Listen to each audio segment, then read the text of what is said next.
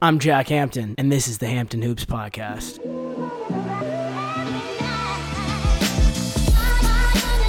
What up, Coop? How are you doing, my friend? Surviving and thriving.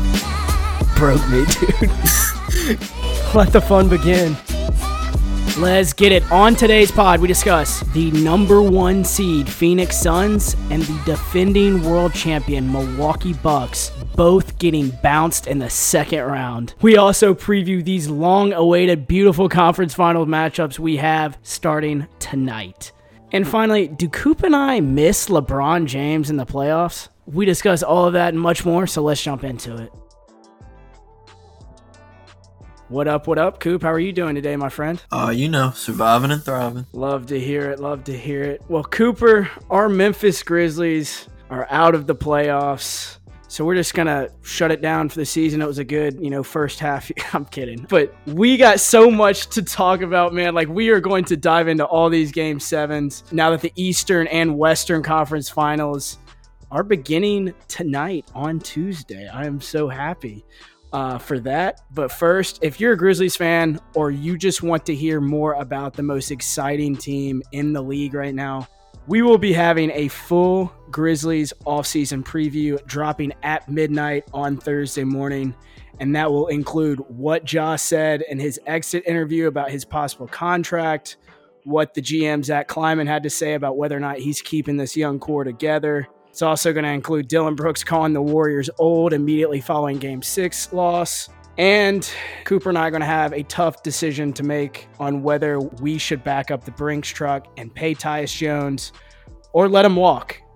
I'm sure that's going to be fun to talk about. And also, we'll know the draft lottery, so we'll get to just touch on future prospects that would look good in that blue and baby blue. So you will not want to miss out on that on Thirsty Thursday. That will drop at midnight on Thursday.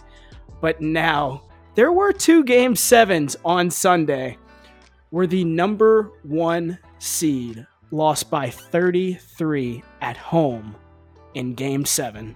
The score at halftime was 57-27. I was at halftime with my jaw on the floor.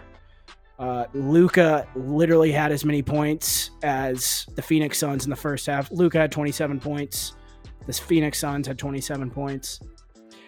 Alex Rodriguez was dead ass asleep on the first row in a Game 7 deciding to go to the conference finals.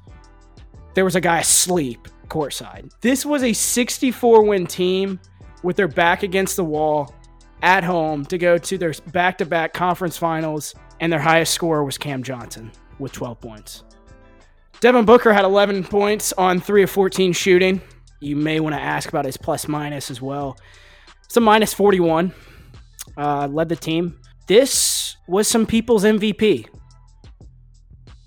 And Game 7 at home, 11 points, 3 of 14, minus 41. I don't understand. I kept hearing Devin Booker's name in MVP conversation, and it never made sense to me. The argument I heard time and time again is, well, Jack, he's the best player on the best team. But he wasn't. Like, that's even arguable because regular season CP was, he was good. He was good. We're looking into playoff CP here soon, but regular season CP was just as big a part and just as valuable as Devin Booker. Because people forget, last year was Devin Booker's first time in the playoffs. He didn't do shit besides score 70 points on a 21 team in the first years of his career. He was nothing until Chris Paul got there. But the sad thing is, Devin Booker wasn't even the conversation after this Game 7, as bad as he played. It's back to the old CP3 conversation. Playoff CP, man. 10 points and 4 assists in Game 7. 10 points, 4 assists. Another disappointing year in the playoffs for him. Patrick Beverley was on ESPN virtually all day Monday, calling him a traffic cone on defense. A traffic cone. And he was not lying. The Mavs targeted him all night and all series. The sad thing is the pathetic performance didn't even start in Game 7, bro. Like, the last 5 games, he had he averaged 9 points a game, 6 assists on 4 turnovers a game. And as an NBA fan, bro, I really thought this was CP's year to win a title. I did. I mean, if you look at the West, Kawhi Leonard, LeBron James, and Jamal Murray, just to name a few, all 3 of those players did not play in the playoffs this year. And my God, they played the Pelicans and the Mavericks. The Pelicans took them to 6 games, and these are 2 teams who had first-year coaches of the teams. But the coach of the year, Monty Williams, gets out-coached by Willie Green and Jason Kidd. What if, let's just imagine there was a team who was predicted to be 12th in the conference, as Cooper has stated so often, predicted to be 12th in the conference. They're a 2 seed. They're the 3rd youngest team in the league. This guy in his mid-30s leads a team to 56 wins. And Monty Williams, as the coach of the year, gets bounced in the second round. They could not have had an easier stroll to the conference finals. The Pelicans and the Mavericks. That's ridiculous. I'm not even here to argue about coach of the year because I kind of didn't say anything once that happens. Like, yeah, it's okay. It was based on last year. That's fine. I'm here to say, can we cut down on these Chris Paul State Farm commercials? Please. I mean, the amount of times I've seen CP in a pair of khakis and a red polo is criminal. I mean, this is an NBA player. This is an NBA player in khakis. I'd be wearing Givenchy, Gucci, whatever the hell name brand I couldn't pronounce. That's what I would be wearing, and I would have to tell Susie from State Farm, nah, Sway. I'm good. I will not put that on. I'm leaving the millions of dollars that you've paid me for the last decade to be on your insurance commercials. I'm good. Because he does not. It's like Baker Mayfield in football with Progressive. They have not done shit in the postseason. And I'm not saying Chris Paul is Baker Mayfield at all, because that's not true. Chris Paul is one of the greatest point guards of all time. I'm not taking that away from him. But playoff CP is a whole nother entity. It's not even the same guy. And he does everything right for his body. He's vegan. He takes all the right steps, and he still can't perform in the playoffs. I don't know what it is. I'm just sad that he has more commercials than playoff wins, and it's just ridiculous, to quote Stephen A. Smith with Baker. That's had to throw that in there. But Cooper, my question to you is, will Christopher Emmanuel Paul ever win a championship? Much as it pains me to say, it's probably going to be a no. The only thing I really took away from this playoffs and this is 2 things, from this series at least. Chris Paul is looking his age, and the Suns wasted a first overall pick. Now I'm gonna hit on the first one first, since we're talking about Chris Paul. We'll get to the DeAndre Ayton thing, because that, please do, wild. But you could just see teams forcing Chris Paul to have to play for 60 minutes. Like, they knew how much toll it was going to take on his body, and you could see it. Like, he'd have that game where you're like, all right, there he is. There's Chris Paul. He's showing up. Here he comes. And then you'd see the next game, you'd be like, who's the bum playing in the number 3 jersey? I thought I was supposed to be seeing Chris Paul. And then, you look up and he has, 10 points on 4 of 18 shooting. I don't remember what he shot. That was just a number I threw out. But he shoots horrible and has more turnovers than he does assists. And you're like, that ain't Chris Paul. Who is that? And I mean, Jack, I was talking to a coworker today. We were literally talking about how much respect the league and people gained for Chris Paul after he took a Oklahoma City Thunder team who virtually was not projected to be any good. They were like, oh, they have Chris Paul in the back few years of his career. They have a young up-and-coming star in Shai Gilgeous. That's about it.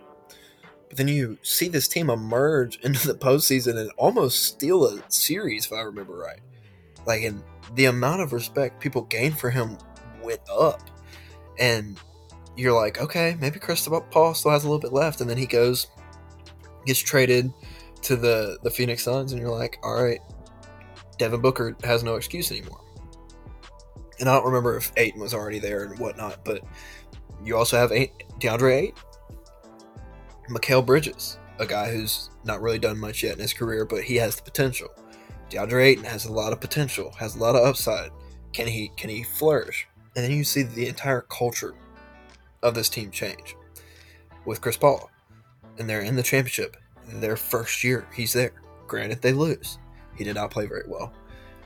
But then they come back this year and, dominant the entire regular season, except for when Santi Aldama came across the court, because Santi Aldama was the Michael Jordan to this team. Chuck saw flashes. He was back to when he couldn't win a championship because of Michael Jordan on the other side with Santi Aldama. Devin Booker looked across the court and saw Santi Aldama do a reverse dunk and said, "That guy is better than me at basketball." Facts. He said, "Where'd he go?" Because he didn't go to no Kentucky. I didn't play against him yet. But no, this team was dominant, and came in as the favorites. And Jack, I'm going to give you all the credit in the world right here. You literally said the team with the target on their back and has the most to prove is the number 1 seed. They have the biggest target. You basically said they have the most stress. They have the most to prove because you did it all regular season. Can you get back to the finals? Can it be a different story? Well, we got the answer, and his name was Luka Doncic. But we'll get to him in a second because that dude's.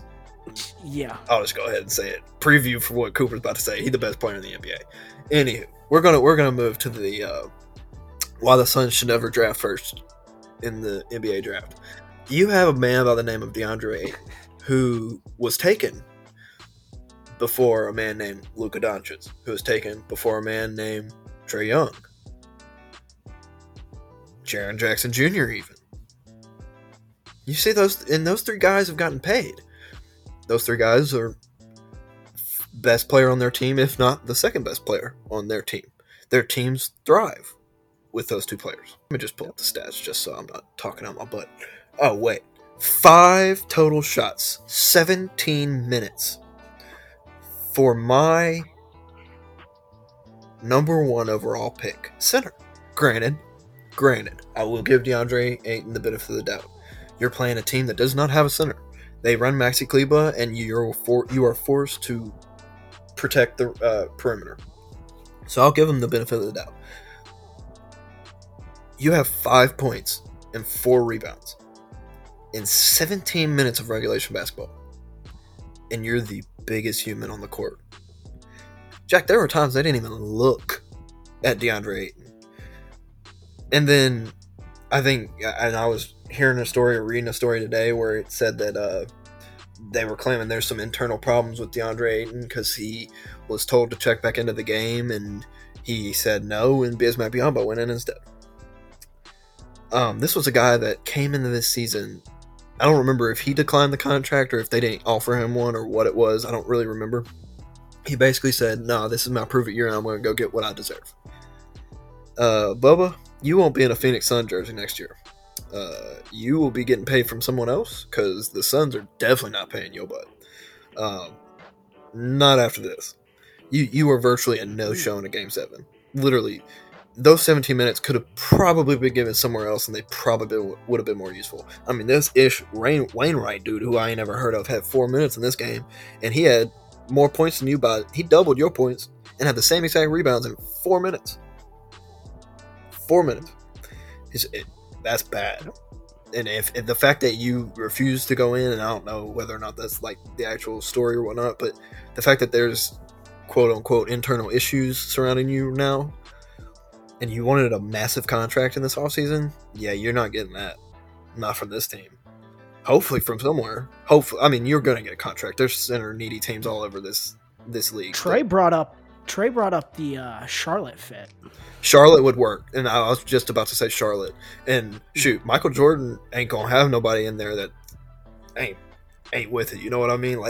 You're not gonna be able to come run that same crap at MJ. Because I'm gonna be honest with you, if he comes in and he ruins LaMelo's shot and chances to do great things, because LaMelo is one of the most fun up and coming player in the league right now, I don't want that. But you would fit perfectly alongside him. Yep. But this game did not tell me that you're worth A, a number 1 overall pick, B, worth the contract you're wanting. So, and it's not Monty Williams' fault. Monty Williams, and I think this is the thing that people really aren't talking about with this series. You had a Phoenix Sun team that, yes, they made the championship last year. They did not hit a single Game 7 in any of their matchups. So Monty Williams never coached a Game 7. Devin Booker, never been in a Game 7. Mikal Bridges, never been in a Game 7. DeAndre Ayton, never been in a Game 7. Chris Paul has been. I don't know how many he's won. I don't think it's been very many. But Cooper, they won 8 games in a row in the bubble. Oh Lord! I mean, I'm gonna be honest. Like when I watched the first 2 quarters of this game because I saw all I needed to see after 2 quarters because the game was over after 2 quarters. A-Rod was asleep. I was asleep. Are you kidding me? I turned it. Leah and I picked a movie to watch. Yeah. Great movie, by the way. We watched Death on the Nile. I enjoyed it a lot. You know, I'm all down for that murder mystery type thing. It was a good movie. Coop's movie reviews. I'm here for it, bro. You know, I got some movie reviews, but for sure. When I saw Luka drain his first 3 shots, one on DeAndre Ayton, one on Mikal Bridges, and one on Chris Paul. He was giving everybody the water park. And then I saw Devin Booker literally miss the easiest finger roll ever. Like, you could honestly tell someone who's never shot a basketball in their life and they just be like, show them how to do a finger roll. They could go out there and probably make that finger roll. Like, he literally had the open lane and he just sold it. Missed the bunny. When I saw that and I saw how much they were pressing, dude, even Jay Crowder even was pressing in this game. And like, that's just coming from a guy that you and I know and love like, because he was on our team. Right. And he was just pressing. They looked flat-footed. They looked shell-shocked, to be honest with you, on their own home court. But you know who didn't look shell-shocked? My man, Luka Doncic. And also Spencer Dinwiddie. Holy crap. Yeah. Also, playoff. I mean, he's been in the playoffs a few times, Spencer Dinwiddie has. And I love Spencer Dinwiddie. Do I think he's on an astronomical contract for him? Yes. But Spencer Dinwiddie is a good basketball player. And I think people have forgotten that because of how long it's been since we've seen Spencer Dinwiddie thrive because he got hurt. And it's been so long, I feel like.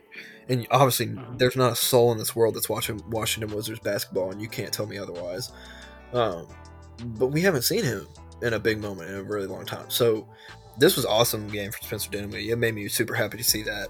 I mean, he had a torch on him Sunday night. Like, that boy could not miss. I mean, he literally was 11 of 15 in this game, Jack. The man was feeling it, and that's only in 25 minutes. Like, killed it. He had 30 points in 25 minutes. Like, just incredible game for him. And then Jalen Brunson continuing to prove why he's going to get paid in the offseason. And when we talk on Wednesday about the Grizzlies offseason, he will be a man that I mention probably first, because I'll hit on him as for my reasoning for another player on our team, but he's gonna get starter type money somewhere. I think Dallas would kind of be foolish to keep him and Dinwiddie, because you want somebody who can run next to Luka, and then you want some money to free up to get better wings around you. I was about to say better wings than Reggie Bullock, but then I look and he had the highest plus minus in the game, so I might need to show my hate on Reggie Bullock, but he's deserving of the contract he's going to get, and I know he's going to get it from somewhere. I don't know where, and we'll look at that and when we get to the full offseason preview later on down the road, when these finals are wrapped up. But he's going to get something. But Luka, Jack, Luka's the best basketball player in the world right now, and I don't even think it's a debate. Like, so the first shot he took was that nasty spin move Dirk fadeaway, and I literally was like, I swear this has to be what it felt like to watch Larry Bird play basketball. High praise from Cooper Neal right there for Luka Doncic. But you know what time it is. It's time to cash some tickets. It's time to make some money. It's time for Trey's best bet. bets. What up, Trey? How are you doing, my friend? What's up, buddy? I'm good. How are you? I'm good. And I know you're good too. You still got 2 futures on the line still going that you gave me weeks ago in the Boston Celtics and the Golden State Warriors. So I know you're happy, but we're going to first kick this thing off with the lines that just dropped on Monday for these brand new conference finals. So let's do it, man. So tomorrow night we got the Boston Celtics at the Miami Heat at 7:30 Central Time. Right now the spread is plus 1.5 towards Boston. Money line is plus 102. I'm taking the money line all day. I think Boston's going to win this series in 6. But I definitely see them grabbing game 1 in Miami. Miami's crowd kind of sucks anyway too. And then on Wednesday, we got 8 p.m. Central, Dallas Mavericks at Golden State. That line is -5 towards Golden State. I'm taking the -5. Like you and I were just talking about, man, Spencer Dinwiddie, I don't think he's going off for 30 again. And at this point, Golden State has better defenders than Phoenix, I truly believe. They have Draymond. Wiggs can match up with some people better than Phoenix had. So that'll be interesting. I'm taking the -5 on that one, though. You could definitely see that happening. I think the Warriors are rolling right now. I think Dallas is going to be – I think there's going to be some regression to the mean with their percentages. You're not going to shoot the cuff off the ball like everyone did in that Game 7. It was a hell of a win, and I'm not taking anything away from that, but it takes a lot out of you, even in a blowout win, especially when you're hitting everything you put up. So there will be some regression there, and I'd take the Warriors as well, man. That's what I was thinking too. Golden State came out and blew the bricks off of Memphis Game 3. Mm-hmm. And then, we came back Game 4, kept it close, lost that one, but then came out Game 5 and blew the brakes out right back off of Golden State. So I couldn't agree more, man. I don't think that Dallas is going to keep up that 3-point shooting because that was, like you said, not taking anything away from them, but that was insane. That was crazy. So. Exactly. And just like the cherry on top is Golden State's undefeated at home in the playoffs right now. Chase Center has been just an unbelievable atmosphere too. It has. It's been great. They're such a good home team too. So I like that one -5 for sure. And then I'm sitting here, I'm looking at this playoff series, and if you go click on Heat and Celtics, you can go to correct score. This one, I was just talking with you about this too. I love the Celtics in 6. I just think I was thinking about it earlier this morning. I really see Boston taking Game 1. I can see Miami taking Game 2, but I don't think Miami's going to go to Boston and beat them. And I really think Miami's going to go back home and get closed out in 5 or in 6 by I guess that would mean Miami. So I have Miami winning 5 and then Boston closing out and Boston in Game 6. So I like that one. Boston in 6. I just woke up this morning and had a feeling that was going to happen. I've been thinking about it all day and I still like the feeling. So I'm going to roll with that one. And then in this Dallas one, Golden State, I'm not going to bet it because I don't know. I really don't know. So that one's going to be a fun series. I'm excited to watch that one. So yeah, after that Phoenix debacle, a 65-win team getting beat on their home floor, down by 30 at halftime in Game 7 is just – I wouldn't want to touch anything that Dallas is doing right now, so I don't blame you one bit. As far as the Boston front, the Boston in 6, I could see that. My pick's going to be Boston in 7, but it's still the Celtics because – one, there's not a Giannis Antetokounmpo on the Miami Heat. They have already faced the best player in the world, and they contained him. Jimmy Butler has been Jimmy Butler, obviously, this playoffs, but it's still not Giannis, bro. Like, Jimmy in the playoffs is still not Giannis, but exactly. They have the matchup with Jimmy, too. I can see Trey guarding Jimmy. I can see Jaylen Brown going and covering Jimmy. So, exactly. Like you said, with Giannis, you kind of just put a couple bodies in front of him and pray. I mean, Al Horford turned back the clock and went crazy last series. So. Mm-hmm. And also Kyle Lowry being in and out of the lineup. And when he's in the lineup, he looks just like a fat old man, to be honest. But yeah, he looks hurt for sure. Yeah, I think you're going to need more than just Jimmy and Bam Adebayo and Duncan Robinson, him logging DNPs early in the playoffs to now being back to the lineup, to Victor Oladipo having to depend on him and his health. It's a lot of question marks for me for Miami, even though they did take care of Philly in 6 and Atlanta in 5. It's just, I don't think those are two very good teams. I knew James was going to shrink, and he did. I agree. And, 2 of those games, Philly didn't even have Joel. So Exactly. Comes to a point where it's like, we kind of knew what was going to happen. Small game James, he showed up one game big, and I was like, whoa, that was kind of cool. And then he went right back and shot two shots the whole second half, and then a crucial game 6. So, I agree, man. And like you said, Atlanta was just outmatched. I mean, even Trey Young, he looked like he was just out of it when it came to the second half because that defense is so hounding. Yeah. So I agree, man. And then, like you said, with Kyle Lowry, that's a great point I didn't even think about, man, because with Marcus Smart coming back, he's going to be healthy. You got Robert Williams has a bone bruise, but he's expected to play. Marcus Smart's going to eat Gabe Vincent. Yes. So absolutely. And Marcus Smart's just been an animal all over the floor. I've loved watching him these entire playoffs, just from getting in Giannis's head with whatever the hell that was, them trying to get up from diving for loose balls. Besides the end of that Drew Holiday game where he absolutely sold the game twice, where Drew Holiday blocked him and then stole the ball from him late, Marcus Smart's had a really good playoffs. I couldn't agree more. Also want to shout out Drew Holiday there. What a play. Was block and throw off of him, and then to get that rip at the end, that was probably some of the most clutch defense I've ever seen. Exactly. And I think he's a big reason that game went 7 because, people forget Chris Middleton was not here, and Drew Holiday stepped up big time in games. He had at least a couple games where he scored over 25 and turned back the clock. He's known as relatively as a defender, not an offensive threat. And he helped Giannis as much as he could, but at the end of the day, they didn't have enough half-court scoring, and Drew's never been able to do that. Exactly. I was just about to say that, too. He dropped those, I think it was 2 or 3 25-point games, man. But I think if Boston had Chris Middleton, I would have been a little – don't get me wrong. I was stressed about that future when it went to 7. I was like, oh, shit. Mm-hmm. But if they had Middleton, man, I would have been sweating bullets because they played Boston so well without Middleton that anything can swing in a game 7. So I'm not glad he was not there, but I'm glad he wasn't.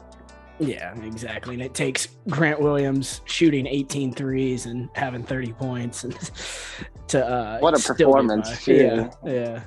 That shit was crazy. Former Vol going off in the playoffs. That was crazy. Yeah, for sure.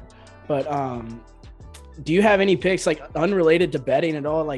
What are your picks for the finals if you had to pick? I know you have Boston in 6, but what about that West Conference if you had to pick? I would think it's either going 6 or 7.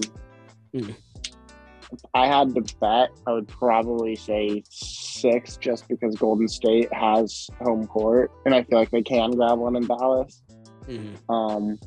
So I'd probably say Golden State in 6, but I really think it's going to be Golden State and Boston in the finals for sure. I'd love that.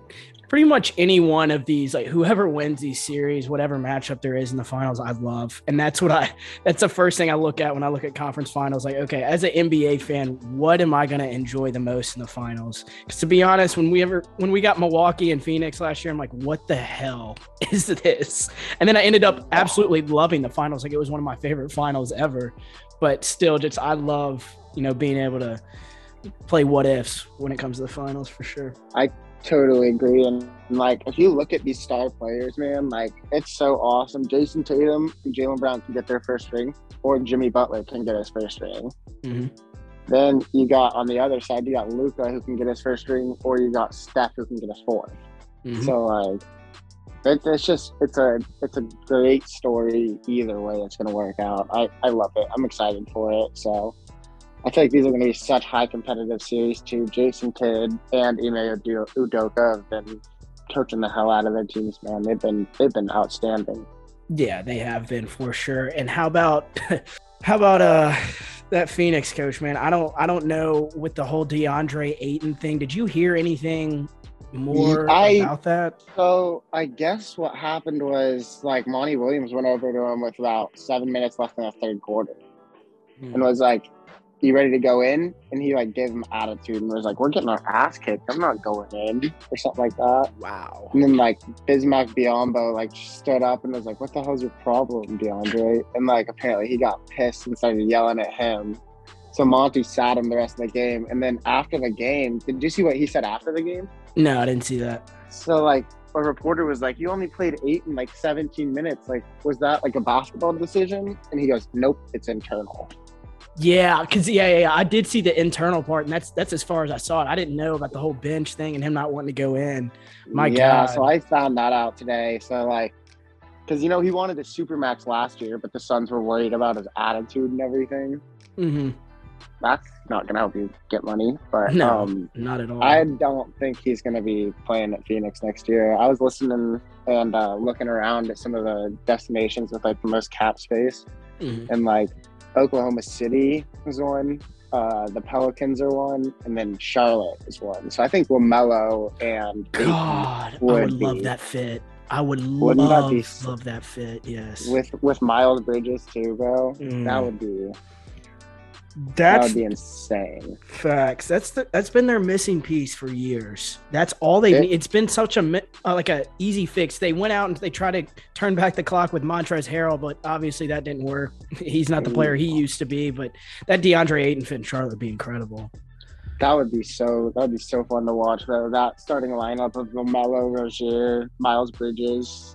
I don't know who the 4 is, but then you got Ayton at the 5. That would be insane. Also New Orleans, though, because then you got Alvarado, you got McCollum, you play Zion at the 3. Oh, no, you play Brandon Ingram at the 3, Zion at the 4, and play Ayton at the 5. That's like a 2K team. Yeah, no, that's great. I'd honestly move off Valanciunas in a heartbeat if I was New Orleans. I hate that fit next to Zion. I hate that so much. It's not gonna ever work. Man. I don't get me wrong. I love Valanciunas. I do too. He's not like Steven Adams would work great with Zion because Zion's gonna space the 4 and he can set those. Steve SA can come set those massive screens he always sets. So that'll be interesting. Exactly, and that's a big reason Zion had a big year.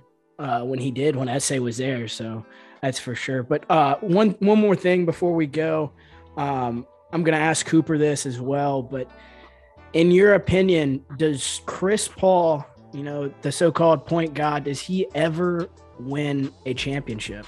That's been the debate of the day. I think this year was his best chance because if you look at the West next year, I don't think the Lakers are going to be as bad as they were this year. Kawhi and Paul George are going to be coming back, barring any setbacks. Jamal Murray and Michael Porter Jr. will be back, so Denver will be back. Dame will be back. I think this was his best year. I think it's over. Yep. You and I see eye to eye as we mostly do. Yeah. Man. It's unfortunate for him.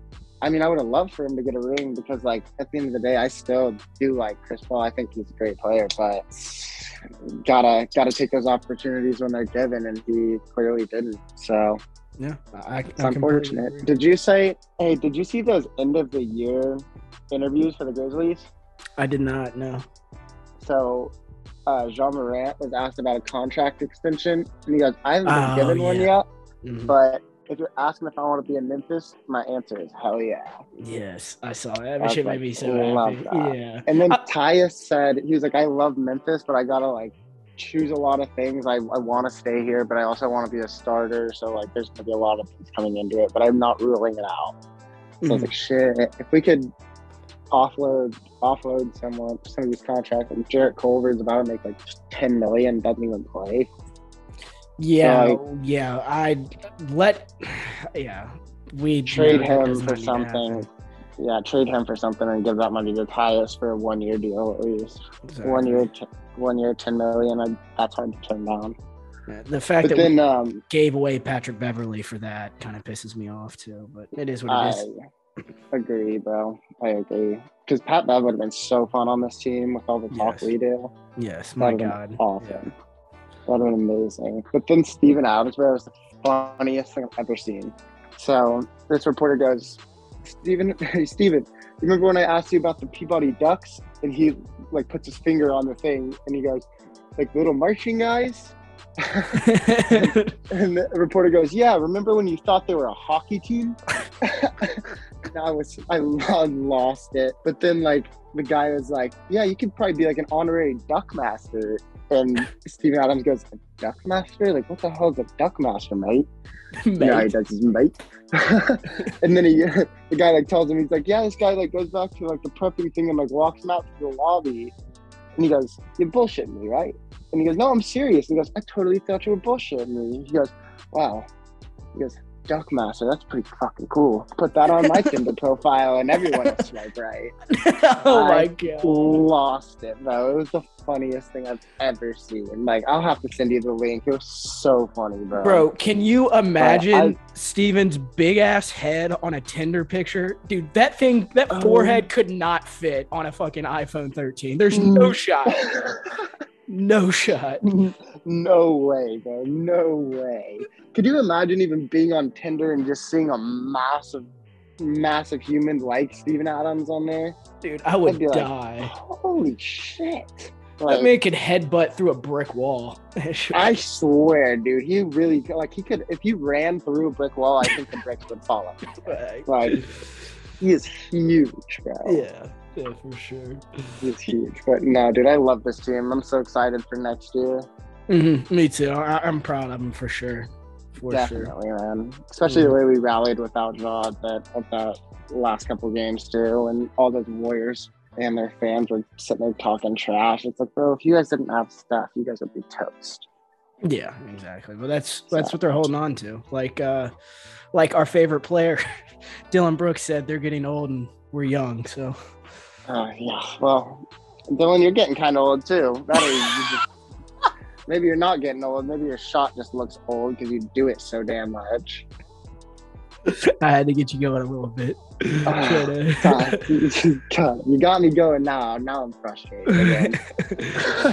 Well, all right, bro. I hope you have a great day. Thank you for coming on as always, my friend. Absolutely, man. And I hope you have a great day too. Hope we can go cash some tickets and go Celtics and Warriors, and we can cash those futures for the boys as well. Yeah, for sure. Great conversation with Trey as always. Wishing him the best of luck on his futures that he's still got going and his bets that he is making this week. But there was another Game 7 Sunday, right? Let's move to the other Game 7 that happened on Sunday, in which I was the most excited for, but it wasn't much of a game really into the fourth either. It wasn't, nobody was asleep courtside, thank God. So, but the Celtics played the Bucks in Boston. The Garden was electric for a Game 7 to go to the Eastern Conference Finals. And Grant Williams completely took over the game.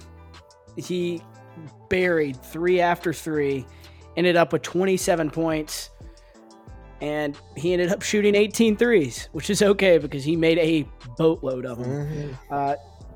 And his team held Giannis to 10 of 26 from the field. And as a guy who picked the Celtics out of the East and have been on really the Celtics train for months now, I hate to say this, but the reason the Celtics won this series to me is because of Chris Middleton. Yep. Giannis had 44 and 20 in Game 6 and still lost. If you get 10 to 15 points out of Chris Middleton, you win that game with ease. Even in Game 7, if you have somebody else show up in that second half that can score in a half-court set and get his own bucket, mid-range 3, at the basket, get to the foul line like Chris Middleton can, I think the Celtics lose this series in 6 games. I really do.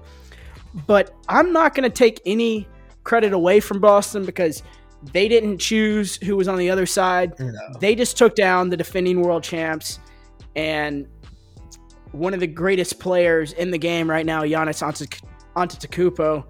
And In my opinion, I don't hate it at all because I love the Boston-Miami Eastern Conference Finals. I think it's so damn exciting. Facts. Cooper, you have any thoughts on this Celtics-Bucks game? I do. First off, shout out Grant Williams. Jack, I'm going to give you a little preview. I had made this was before Sunday, I had made a Cooper's top trade targets for the Grizzlies. Grant Williams was number one on that list, mostly because, not because I thought he'd shoot 18 threes in a game, but I just wanted some wing size off the bench who could shoot. Never in my wildest dreams did I think Grant Williams would see his name at the number one on my list and go out there and shoot 7 of 18 threes. The price just went up. I know. I was like, I was really thinking he'd be like kind of like a low end.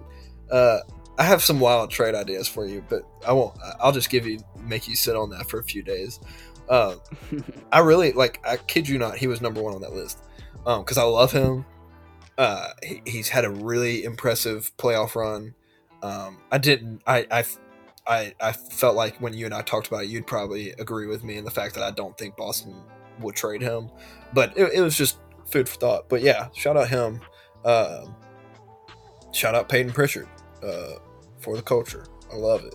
I loved you coming out of the draft. I remember I was in Colorado skiing for the first time, and the Pac-12 tournament was on, the only thing on TV in Colorado, and I fell in love with Peyton Pritchard there. No, it's kind of wild, but I remember that's where I saw Peyton Pritchard, and then I had them I put them into my Sweet 16 or Elite 8 or something like that, kind of wild like that in my bracket. I think they actually made it to the Sweet 16 or something like that. But anyway, that's my rant on Peyton Pritchard and Grant Williams. But yeah, dude, Giannis, dude, he had 25, 20, and 9 in this game. It ain't Giannis's fault. Even Drew Holiday played great. I can't even be mad at him. You shot 43% from the court, had 21 points, 8 assists, 5 rebounds. And you're one of the best defenders on your team. I question Mike Budenholzer's rotations, however. Grayson Allen looks shell-shocked. And I hate saying that because I love Grayson. And they just paid this man $10 million a year. He looked shell-shocked. I mean, dude, he was airballing, bricking. I mean, you name it. Man was 0 for 4 from 3 and 0 for 6 from the field in this game. And I think he was 0 for 3 in the last game, too. Out of your starting lineup was Giannis, Drew, Brook Lopez, Wesley Matthews, Grayson Allen. Grayson Allen and Wesley Matthews combined. And you know what? Your starting lineup combined was 2 for, that's 12 plus 8, 23. 2 for 23 from 3. Not that this player is going to bring you very much 3-point shooting, but this dude had been a dog defensively for the entire series, and he had 2 total minutes played in this game. That's Javon Carter. And you know I love Javon, and I mean, mostly this is my love for him, but he had been playing really good basketball in this series.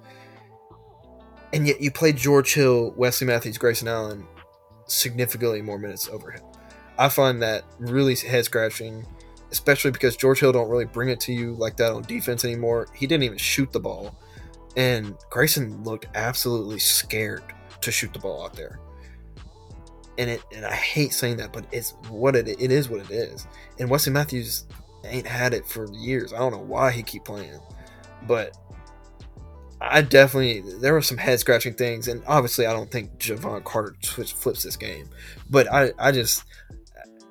you have to overcompensate when you lose your second best player. And when I say second best player, Chris Middleton makes $30 million a year. You kind of rely on that dude to play if he's making that much money. You don't have very many good end of the rotation guys if you have multiple guys making significant money. So you need those guys to contribute. So you have to overcompensate. And I felt like somebody who would play really solid defensive minutes would be someone I would probably value just a little bit more. But that's just me.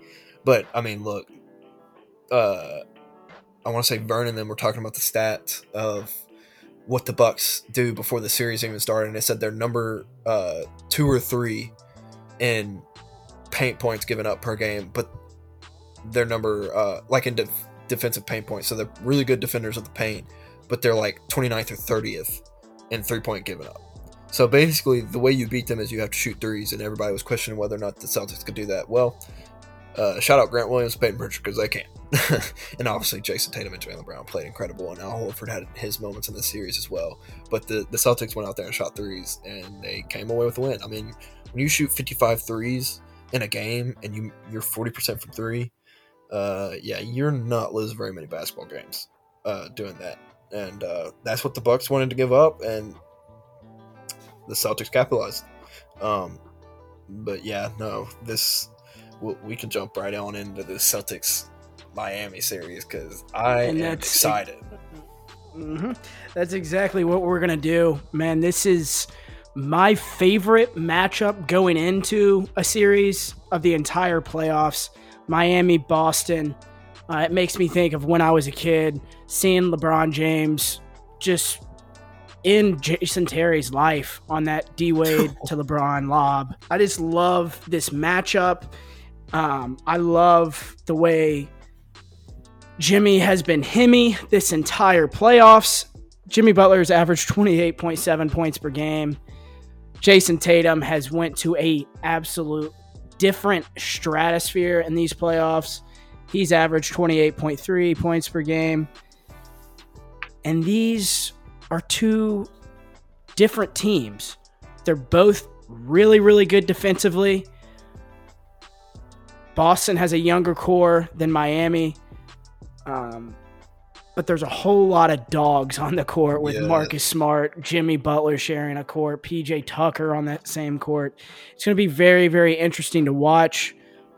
Cooper, what is your prediction on this electric Miami and Boston series? Man, I knew you'd make me make my prediction first. Dude, this is gonna be a series right here. I'm more excited for this series because for those of y'all that didn't get to enjoy the basketball of like the days where it was the Memphis Grizzlies, the San Antonio Spurs, the Clippers with Lob City, the Thunder back when they had James Harden coming off the bench, like those series were so much fun because 85 points was like a luxury. That's what this series is going to feel like. I feel like we're going to be taking it back to, and when I say old school, like obviously it ain't like old school, but like we're going to be taking it back to early 2000s, late like 2010s with this series. These are defensive minded teams. You've already said it. There's going to be dog after dog after dog on this court. You go up and down these rosters, I think they match up head to head really smoothly. We'll start with, we've already been talking about the Celtics, so we'll keep going with them. Grant Williams is playing the best basketball of his life right now. You've already mentioned Jason Tatum. You and I both have said he's going to be top 5 player in the league going into next year. And we didn't think that was, and it's not outrageous to say that. He has looked incredible. Marcus Smart, Defensive Player of the Year. Peyton Pritchard came off the bench, had huge threes throughout this series. Al Horford's been turning back the clock. Playing like a different man, too. Like, there's some things that he's been doing that you're like, dude, you've never done that before. I don't know who the hell has been in an Al Horford costume, but that blow by Giannis and then yam and then elbow to the face was the funniest thing I've ever seen in my entire life. Epic. It was the greatest thing I've ever seen. Jaylen Brown gave me hope, actually. It gave me hope. You know that's right. You know we've been trying to dunk since we came out the womb. You know what I mean? But Jaylen Brown's been playing incredible. Derek White hadn't been shooting very well, but Derek White's just such a high IQ player. You and I have loved him ever since he came over in that trade early in the season. So he's not been shooting well, and honestly, I'm gonna highlight him for just a second. He's gonna either not shoot at all, or you're gonna have to shoot really well because possessions are gonna be a premium in this series, and because the defense is gonna be electric. I will be shocked if we see games that hit 110. I really will be. Honestly, I kind of want to lower that to like 105. Like, I think these are going to be some slug it out, brutal games. And when I say brutal, like it's going to be some hard nosed basketball. Like, it's going to be a physical series. I swear if it's ruined by refs, you will see me riot and revolt. But this is going to be a fun series. Do we know like injuries and everything going into this, like people who might not be playing or whatnot? Kyle Lowry will be out for game 1 with a hamstring injury. So that means Robert Williams will be playing? I have not heard about Robert Williams. I can find out real quick. All right, yeah. The only reason I ask on that one is because Robert Williams will be huge against Bam Adebayo in the series. Marcus Smart is questionable for game 1. Robert Williams has no restrictions. Beautiful. That's huge, in my opinion, for the Boston Celtics because Bam Adebayo is freaky.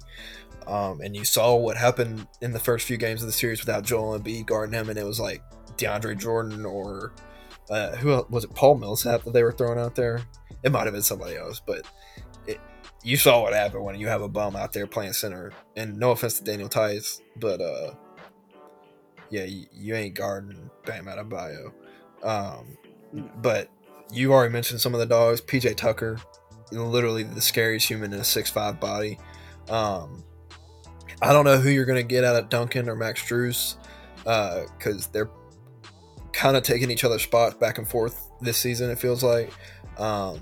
But Tyler Hero, dog, and he's going to come off the bench and he's going to do his best to score. So I'm going to be interested to see how Boston defends against them. You already mentioned Kyle Lowry's out. I do think that is key to see. Have they been starting Tyler Hero or have they been starting Victor Oladipo or either? Let me see. Because I feel like they've played a few games without Kyle. But they have been starting. That's what I thought. I think it's Max Strus or Gabe Vincent. Yeah, that's what I thought. And that's fine. But you've already hit on my boy Jimmy. My boy Jimmy Buckets. Himmy is a different man in these playoffs, and ever since the Michelob Ultra commercial's been coming out, now that's a commercial I can get. I can get onto. I like that commercial. Greatest commercial right now is that the bowling alley with Peyton Manning, Jimmy Butler, and then Serena walks in. One of my favorite commercials of all time right now. I love that commercial. And then you got, in fact. And, like, the thing I want to point out about that is, like, none of those, like, professional athletes, like, have khakis on. No. No, they don't. Oh, Lord. But Jimmy Butler is a different breed when he gets into the playoff mode. I love Jimmy Butler. And you might think I'm crazy, but it's because of Jimmy Butler that I'm going to say Heat in 7. This is a 7-game series without a shadow of a doubt in my mind. Because I'm telling you, this is going to be such a physical series. That's one team's going to wear one team down one game. The next team, the losing team is going to be so infuriated that they're going to go watch up on film and they're going to come back down and out physical the next team, the next game. Like, I just feel like this is going to be such a back and forth series. And honestly, if you told me, oh, Coop, Celtics win in 4, or Coop, Heat win in 4, I would honestly believe you. I could see it with these two teams because they play so similar, but I do think we're going to get 6 or 7. And Jimmy Butler is a man on a mission this year. And I would love nothing more than to see Miami Heat versus Dallas Mavericks in the championship.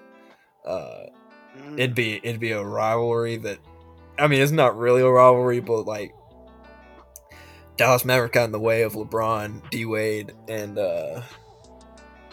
Chris Bosh getting that extra ring. I'd love to see that rivalry again. 2 fun franchises. But I like Miami. I really do. I think this team is taking care of business. Yeah, they had the few games where Joel just came back and had the mask, and you know that the mask gives you extra powers.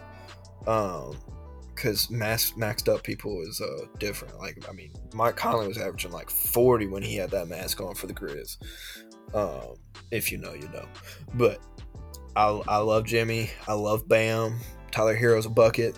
Kyle Lowry coming back will be we need a healthy Kyle Lowry, so don't rush him back.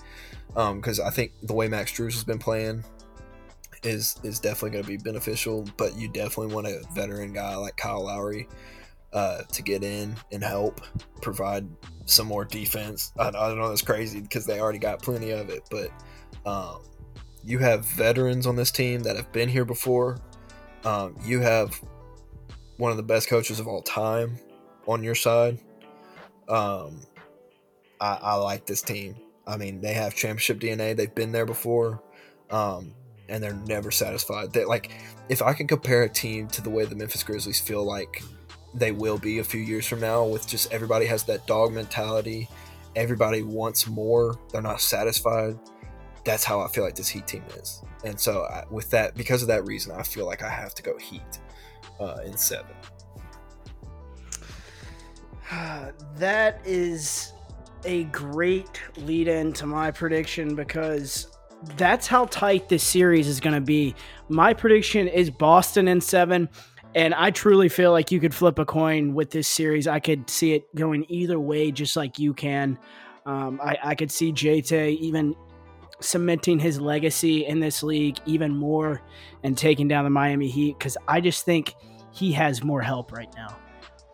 Jaylen Brown can go off for 25 to 30 on any night.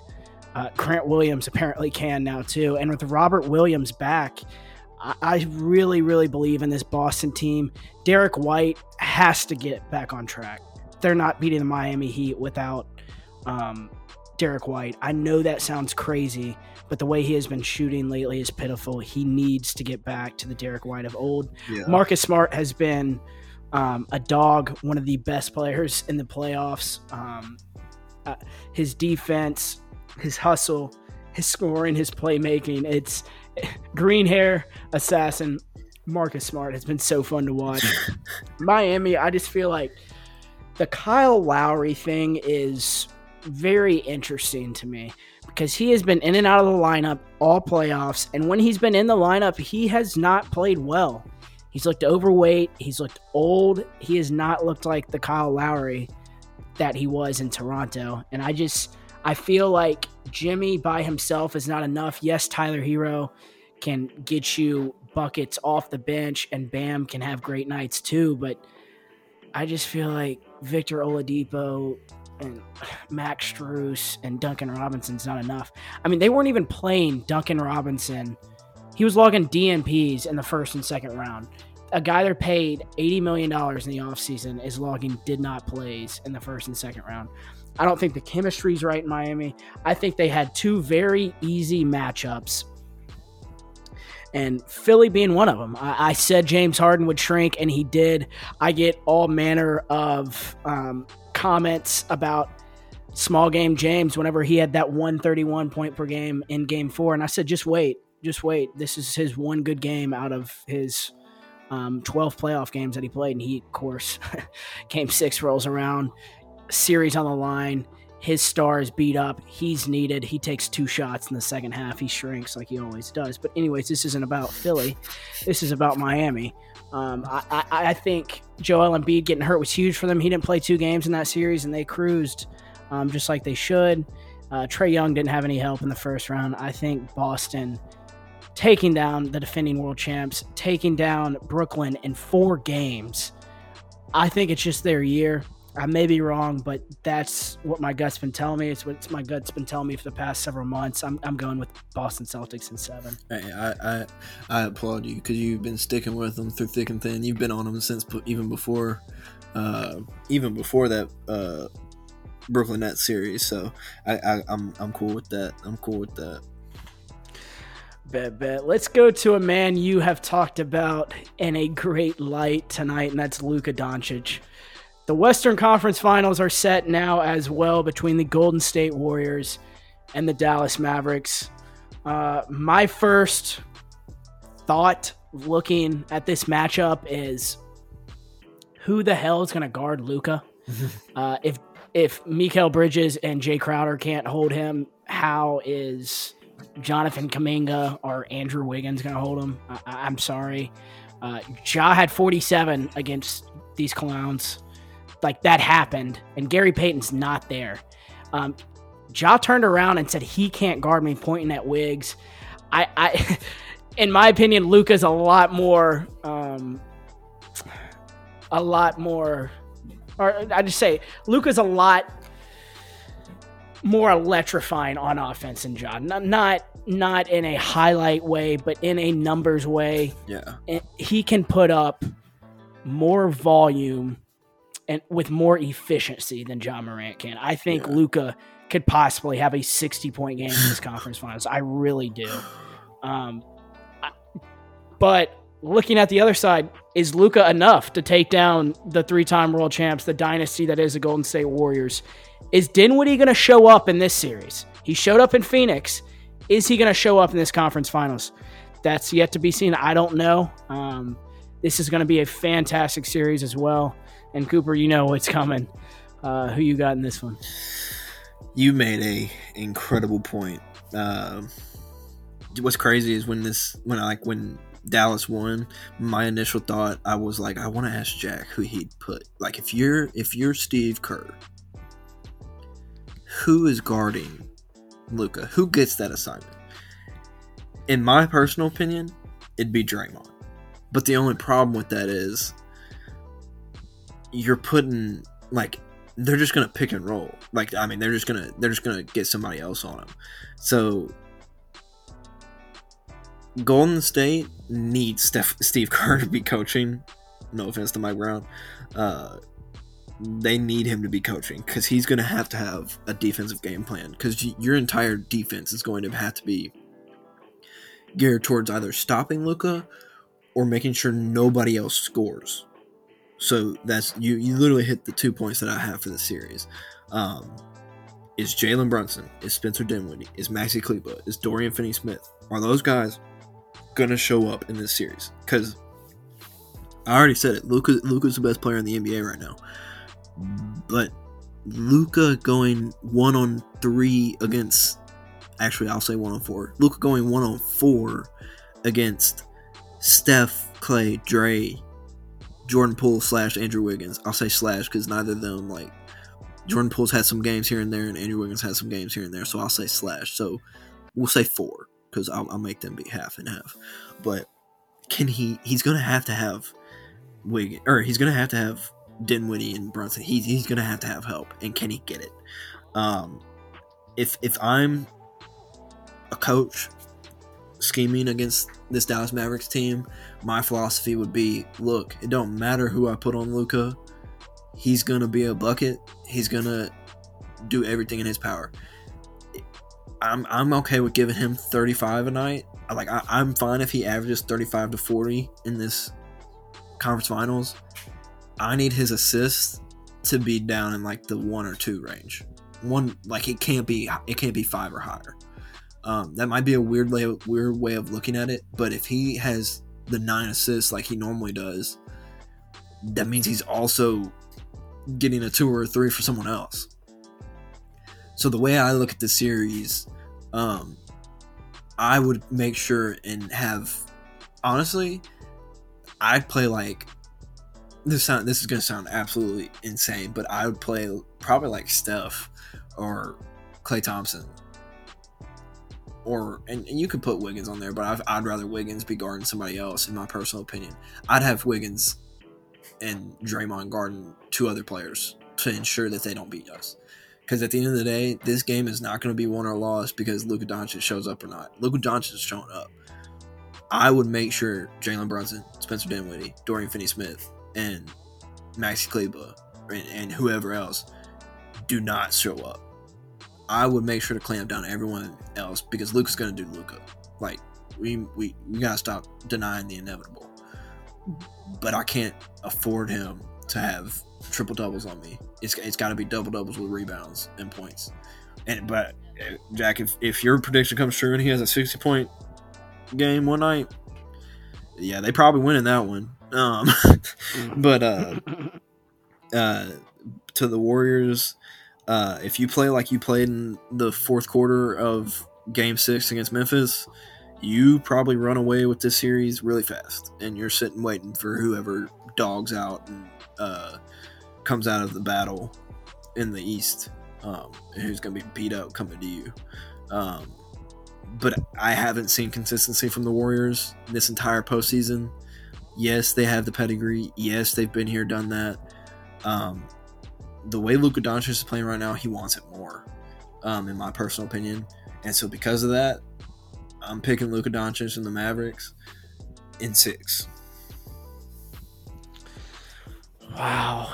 I'm going all in, baby. Bro, I could see it. Like, after us playing Golden State, I don't believe this is the Golden State Warriors of old. This is not the 2015 73-win Golden State Warriors. Not even close. I don't think they're unbeatable. However, I still think, just with experience, man, I have Golden State in 7. And I'm not saying they're winning the championship, because my personal opinion, it's coming from that Miami-Boston. Whoever limps out of that series is going to beat whoever comes out of the West, in my opinion, because I just don't see Golden State or Dallas being better than Miami or Boston. I don't think those two teams were even better than Milwaukee without Chris Middleton.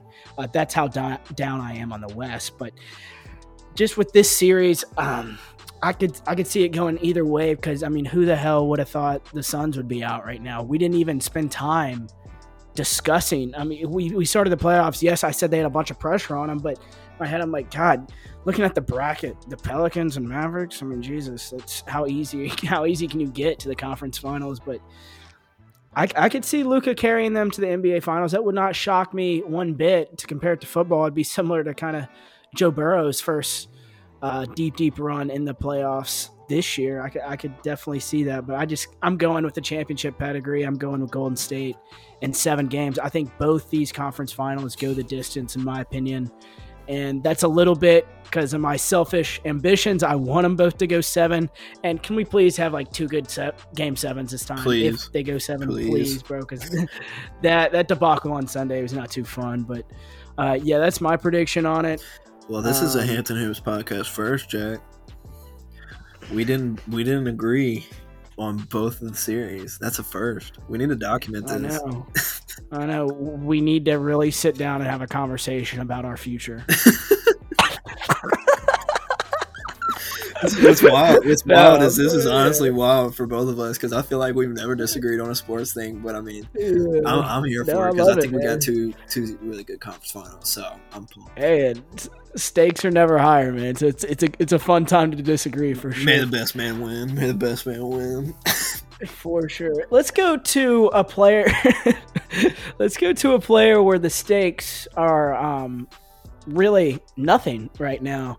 This is a guy who has been posting on his Instagram story like he's a 12-year-old middle school basketball player, of him shooting in the gym, saying he's working with a bunch of emojis, taking shirtless selfies in the gym as well.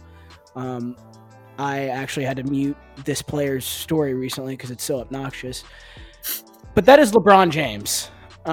For anybody that's listened to this podcast for a long time, I'm not a LeBron hater or lover. I'm really indifferent about him. I think he is an incredible player. And the reason we're discussing him in this postseason is because he's not in it. And I've seen a little bit sprinkled here and there of, do people miss LeBron James in this postseason? I think that's a very interesting topic, because he has spent so much of these last 18 years in them, and it feels strange without him. Cooper, do you miss LeBron James in these playoffs? Absolutely not. And that is not a knock on LeBron. Don't take that as LeBron hate, because you said exactly how I feel about LeBron. He's an incredible basketball player. I don't really care about everything else that he does off the court. But we can't deny how incredible he is. But in my personal opinion, you're getting to see what the NBA is going to look like for 20 years in this postseason. You're getting to see Ja Morant dunks over people. You're getting to see Jason Tatum hit massive dagger threes. You're getting to see Giannis put up 40. I mean, you're getting to see Luka Doncic just absolutely ball out.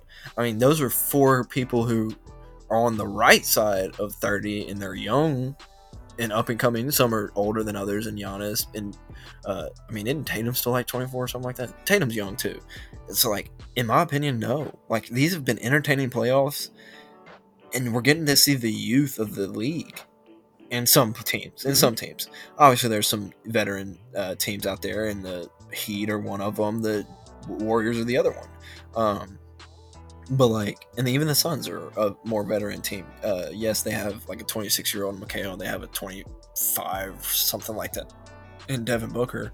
And Ayton's young. But, like, we're going to see what the NBA could look like 5 years down the road when LeBron James is potentially retired, when maybe a Klay Thompson's retired, maybe a Steph Curry, maybe a Kyle Lowry, Jimmy Butler. I hope not Jimmy Butler. I need Jimmy Butler to come finish out his days in a Memphis Grizzly blue. But I mean, I love these playoffs, and we're getting to see different teams. I love the fact that both of the championship teams from last year are gone, because that means we're going to have something different. It's not like NCAA football where it's Alabama versus somebody every year. I love it. And don't get me wrong, LeBron James is a different animal in the playoffs. Kawhi Leonard is a different animal in the playoffs. PG in the playoffs is different. Dame in the playoffs is different. I mean, we have so many teams with so many incredible. Even KD had a horrible matchup first round, but he's different. I mean, so many guys that are incredible and staples of this league who we didn't really get to see playoff minutes, or we didn't even get to see very good playoff minutes. But I just think that's a telltale sign of how good the future is for the NBA. So no, I'm not upset that LeBron's not playing. Maybe stop trying to be the GM just yet, and actually play better basketball. I mean, actually, I can't even be mad at him. He played incredible. That's why he was like number 1 on my fantasy team last year. But no, I'm not upset. I love the matchups we're getting. I love the highlights we're getting. I love the basketball we're getting right now, other than those game 7s. But nah, I'm not upset at all. My answer is lame. It's yes or no, or yes and no.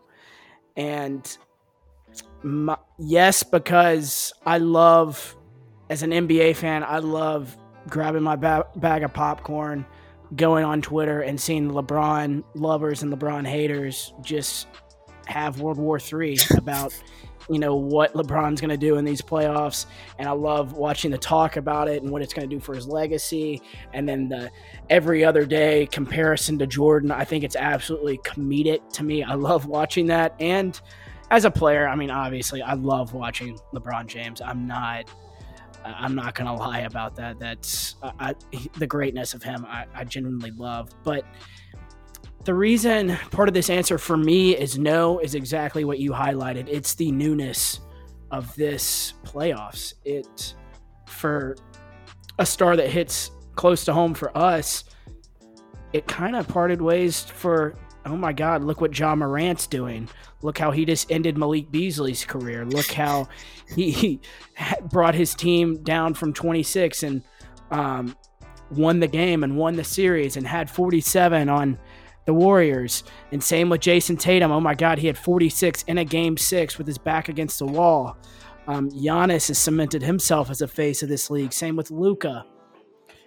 It's just made way for so many young stars in this league. And I've loved that.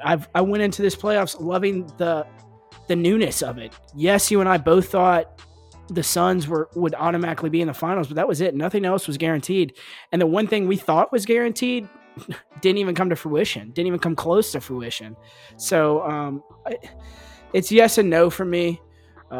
That's all we're going to talk about LeBron James in this postseason. But I just had to get your take on it, and I want to talk a little bit about it as well, because As great of a player he is, yes, I did miss him a little bit, but no, because I liked watching the young superstars in big time moments come through and be recognized for that. Not all eyes on the Los Angeles Lakers. For sure, and a dude that I completely forgot to hit, Anthony Edwards and Cat. As much as I can't stand Cat, watching Anthony Edwards and Cat in their playoff series together, I mean, incredible. Like we're the league's in good hands. And so that would be my main reasoning for it. But yeah, I mean, you make a great point, dude. I said it too, but it's just more like I think the no outweighs the yes for me. But like, he's an incredible player, and watching him in playoffs is, I mean, he single-handedly carried a few Cavalier teams to the championship game, to the final series a few times, and it was just insane to watch. Like, no matter how hard. I think the Pacers were like one of the first teams that had to play him. Like, but no matter how hard they like defended him, the man still took his team in 5 or 6, and he was like, "Yeah, I'm done with y'all." So like, it's not a lame answer. It's probably the same answer everybody else will give you right now. But I mean, it is what it is. I mean, you had a rough season. I mean, we didn't get a playoff with Russell Westbrook this year either, so it'd be like that. It do be like that for sure. Cooper, I hope you have a fantastic night, my friend, and I cannot wait for our Grizzlies preview that will come out Thursday at midnight in the mornings. So everyone be sure to tune into that. And Cooper, hope you have a great rest of your night, my friend. Yes, sir. You too, buddy.